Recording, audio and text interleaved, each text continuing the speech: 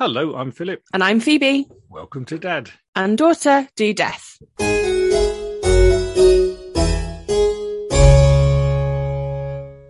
Hello, Phoebe.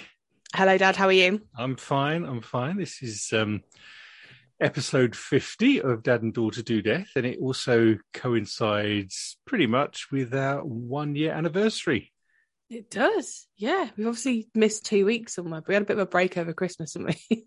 And yeah, well, there's been a couple of times. A couple of weeks, but yeah, we've kind of caught up with ourselves nearly. But yes, a whole year of chatting over Zoom, talking about true crime. Yes, indeed. And we're still finding stories that neither of us have ever heard of before. Yeah, it's true. As well as some, yeah, much more famous stories like the one you did last week. Yeah, that was a great episode. You're welcome. It was good to do. I think good one to add to our archive of murderers. Yes. But this evening, Phoebe, I've got a fairly short story about a Belgian woman called Marie Alexandrine Becker. Have you ever heard of her at all? I don't think I have, no. So, well, this one could be interesting for you then, Phoebe. Okay, thank you. Marie Alexandrine was actually called Marie Alexandrine Petitjean on the 14th of July, 1879. So we're in that sort of era, late Victorian, Edwardian sort of period. In Vaasmaat in Belgium, her parents were farmers, and from a very early age, she would work in the fields to support the family. They were quite poor. And as a result, she had virtually no schooling at all. She just missed school because she was busy working on the farm. But she did ask the village priest for help with things like reading, writing, arithmetic. So she had a basic understanding, but she wasn't particularly highly educated.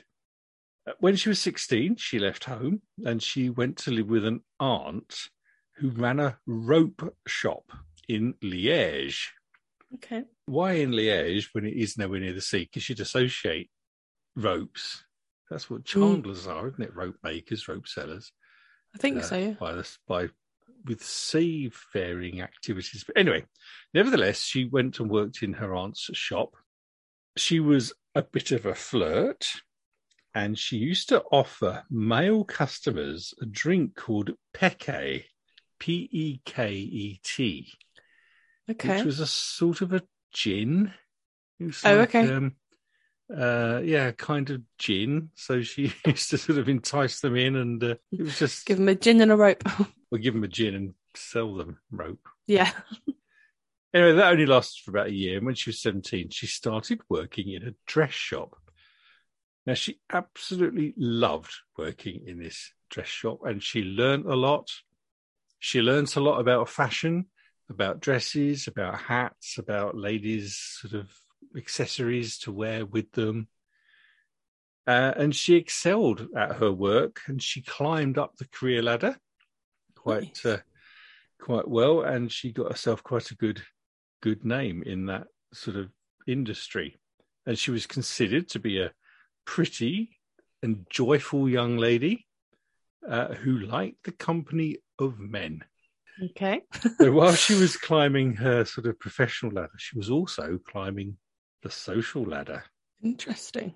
Now, in 1905, when she was 26, she went along to the Universal Exhibition of Liège, which was like a 7-month-long exhibition. It was ran from April to November in 1905. Sort of a celebration of things Belgium, I suppose, as those sort of big state exhibitions were. Yeah. I guess she was there as part of her job, or maybe just out of interest to see what was going on. But there she met a man called Charles Becker. Hence, she became Marie Alexandrine Becker when they married a year later in 1906. They lived very happily for the next 27 years. Wow. Together until she was in her early 50s. Charles was a cabinet maker, and Marie was basically a housewife. I think her whole dressmaking career sort of went on hold. Now, I can't find anywhere any record of them having any children, so I'm not sure if they had any or not. Now, as she grew older and into her early 50s, Marie got bored. She wanted to go back to the fashion business. She wanted to see more life because she realized that the one she was living was so tedious and boring, and she's in her 50s and nothing very exciting is now going to happen. And Charles was lovely, but she found him a bit boring. Okay. One day in 1932, so she was 53 by this stage, she went shopping to the local market to buy vegetables, and there she bumped into a man called Lambert Bayer. He was about 10 years younger than her, and he was a notorious womanizer. Oh. And they started an affair, which awoke deep, passionate feelings in Marie. That was quick, just bumping into someone at the market. Well, I think, yeah. Quite how many times they met after that. Yeah. Grew into an affair, and yeah. And so this affair grew, and she was still trying to keep it secret from her husband, and she hated doing that, mainly because she just wanted to be with Lambert Bayer and wanted to leave her husband. But divorce wasn't really an option in those days, and so she had to find another way of ending her marriage, which she did with a bottle of Digitalis. Oh, okay. It's a drug that is extracted from the foxglove flower, and it is a medicine that is used to cure heart complaints. But in excess, it can kill you. So it could be that she legitimately had Digitalis for a heart condition, but maybe she used it perhaps for the wrong purpose. Okay. Anyway, one way and another, her husband ended up having an overdose of Digitalis, and he subsequently died. That sounds like the wrong purpose. Yeah. So after a period of mourning, and she claimed on the life insurance that she had on him, of course she did, she moved in with Lambert Bayer, and as part of the arrangement, she had him make a will in her favour, and maybe she made a will in his favour as well. I don't know, as part of the commitment. Maybe. Yeah, maybe. But just a couple of years later, in 1934, Lambert Bayer also mysteriously died of, what was later discovered to be Digitalis poisoning. Because oh no, at that time in the 1930s, it was kind of not very detectable unless you did sort of real toxicology. Okay. It was sort of cause of death unknown. Okay. So her husband died of an unknown cause, and her lover died of an unknown cause. What are the odds? And she ended up with some money. It's always money. It's always money. Yeah, and she was. One of her names that she's referred to is a Black Widow, but I think there are quite a few people that you could describe as Black Widows. Yeah. Not unique in that. But her new lifestyle, where she was going out and living it up, should we say, was costing her a lot of money. Yeah, but it was. Marie was a regular at nightclubs in Liège. She spent a lot of time with younger men who apparently she would pay to spend nights with her. Oh, wow. She must be nearly 60 at this point. 54. She was born in... 55, yeah. Okay. Yeah, nearly 60. 55, yeah, nearly 60. So she was living the life, burning through this money that she'd sort of inherited, shall we say. What she decided to do was open her own dress shop, which she wanted to do for quite a while. It started off as being a fairly modest establishment, but she enjoyed it. She was good at getting in the right sort of dresses to sell. She built up a good reputation with customers, and she had, a very respectable clientele that would regularly come to her for dresses and fashion advice. Nice. But her lavish and well, yeah, crazy lifestyle. As you say, she's 55 and she's on the dance floor with men in their 20s, and perhaps some people might think of her as a bit of a laughing stock, but sounds exhausting. Yeah, but she's had all this energy building up in her for the last 30 years. You can tell she's not had children. Yeah, I think she probably hasn't had children. Yeah, there's certainly no mention of them. But yeah, this lavish lifestyle of nights on the town, paying men to spend the night with her, it was costing her more than she was making through her dress shop. She had to think of another way of getting money. Now, when an elderly friend of Marie Becker became ill, a lady by the name of Marie Castaldo, Marie Becker agreed to look after her, and this was around about July 1935. Okay. Marie Becker was acting as Marie Castaldo's nurse, but instead of getting better, she got worse. And sadly, within literally a few days, Marie Castaldo passed away. Becker stole money and jewels from her and clothes, but she put on this show of grief and mourning for her dear friend who's now departed. Of course. But she did realise that this could be quite a lucrative way of funding her lavish lifestyle. So she started getting the bottle of Digitalis out again and putting it in drinks and things of her friends who, one by one, would start to become poorly over a few days, sickness, dizziness, and then pass away. And in all the cases, the doctors recorded their deaths as being of unknown cause. Okay. Just a coincidence that they were all friends of Marie Becker's. What a coincidence. Yeah. And she kind of ran out of friends. Yeah, because she killed them all. Because she killed them all, yeah. Or friends that are worth killing, shall we say. Well, friends that had money and jewels that were, that she quite fancied the look of to be able to fund her lavish life. Yeah, basically, yeah. So Marie Becker turned to her customers and started preying on them. Wow. So when women would come in, she would have in a dress shop, there might be like a little seating area where they might look at catalogues and magazines of the latest fashions and they'd talk about it and things. And she'd offer them drinks. And when she brought the drinks out to them, they were laced again with Digitalis. Oh my goodness. And while they were there talking about the latest fashions, these customers would start to feel ill and queasy and things.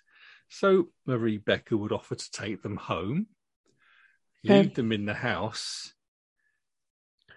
Presumably there was no... She had to work out that there was nobody in the house. Yeah. And what she would do is take money and jewels from these customers before finally leaving them to die. Oh my goodness. And it is thought that she did this around about 10 times. Oh, wow. Okay. Before things finally came to an end. And in every case, she would go to the funerals. She would put on a show of grief. She'd say, "No, this is my dear friend. This is my dear customer. How sad that these people are dying around me." Jeez. The way it came to an end was that another acquaintance of hers was moaning about her husband and how she wished she could get rid of him.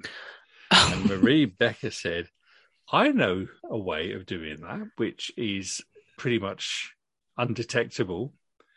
Have this little bottle of stuff and put this in his drinks or tea or whatever." Oh my goodness. But instead of doing that, this particular friend went to the police, who by this stage had already started to suspect Marie Becker, because I think there'd been a couple of anonymous letters, I believe, that had been sent to the police to say that they were suspicious about her involvement in people dying. So all these people dying. The police are already aware of her. Okay. A bit like Shipman in that respect, because these people were dying of seemingly natural causes, and then a couple of people started saying, "Well, actually, Yeah. It's a little bit odd. Yeah, like that taxi driver that said, well, 21 people I've taken to that surgery. Yeah.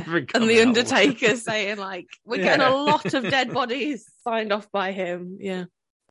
Based on this lady going to the police to say Marie Becker had given me this stuff to give to my husband because I was having a moan about him, and the anonymous letters, they started to investigate these sudden deaths. And in October 1936, Becker was arrested.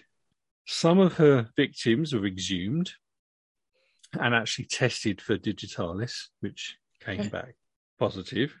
Marie Becker was found to have digitalis in her handbag at the time that she was arrested, which she claimed was, but she claimed it was for a heart condition, which I suppose maybe a doctor or whatever would be able to confirm that, but maybe it wasn't.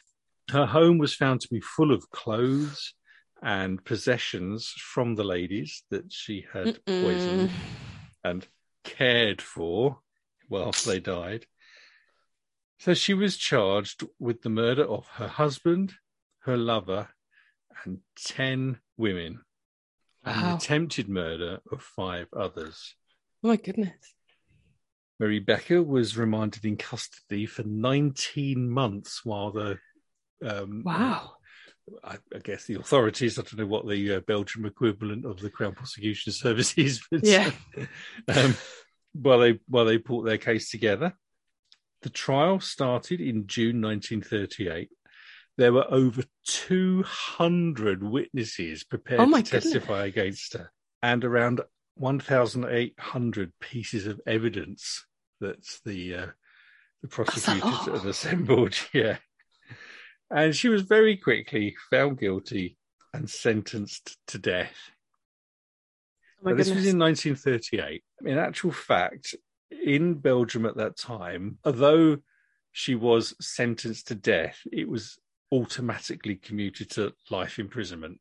Right, because in Belgium at that time, they weren't actually carrying out the death penalty. So she went to prison, but she wasn't there for very long because she died of natural causes. Or were they? In June 1942. Oh, okay.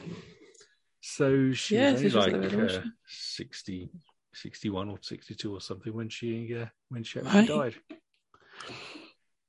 So that is the short but nevertheless quite interesting story of Marie Becker. Someone else essentially poisoning their loved ones to get their money. Or acquaintances certainly. It really reminds me of Gesher Gottfried, I think that one. Like killing off partners and husbands and family members just to get their money. Wow. I think the stories of Black Widows are quite fascinating. They always seem to get away with it for such a long time. Oh, yeah. And I know it's not the right word, but there's something nostalgic, almost romantic about these sort of women in the 1920s and 30s that poisoned I know what you mean. people. It's sort of the stuff that Miss Marple stories are made of, that sort of murder. Whereas murder today is just not the same. It's so modern and you'd never really get away with that today, would you? Like, it'd be really difficult to get away with that because if as soon as someone died, like just dropped dead like that, they do an autopsy and they do blood tests and they'd find those high levels of stuff in their system, wouldn't they? So it'd be really difficult for people to get away with that now.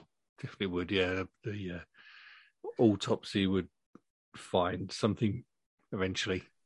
Yeah. So there you go. That's a fairly short story of Marie Alexandrine Becker. There's some pictures of her. There's pictures of her actually in court. Amazing. I look forward to seeing those.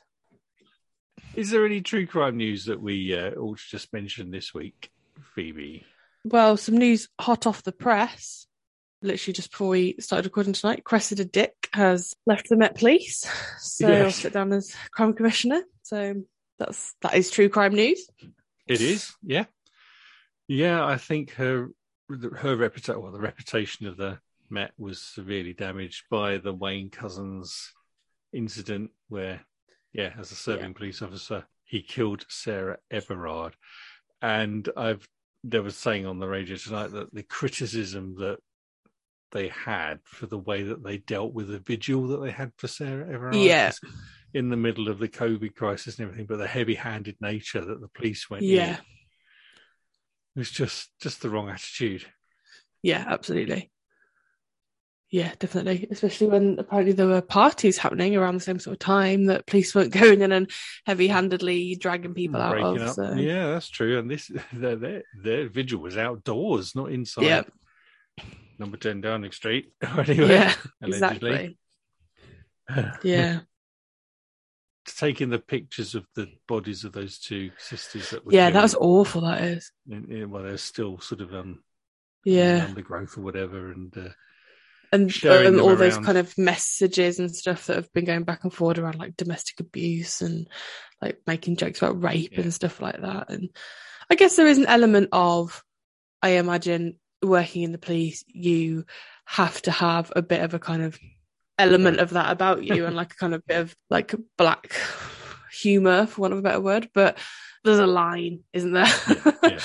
And I think sharing stuff like that on WhatsApp, absolutely, stuff like that on WhatsApp where people are going to see it is just stupid.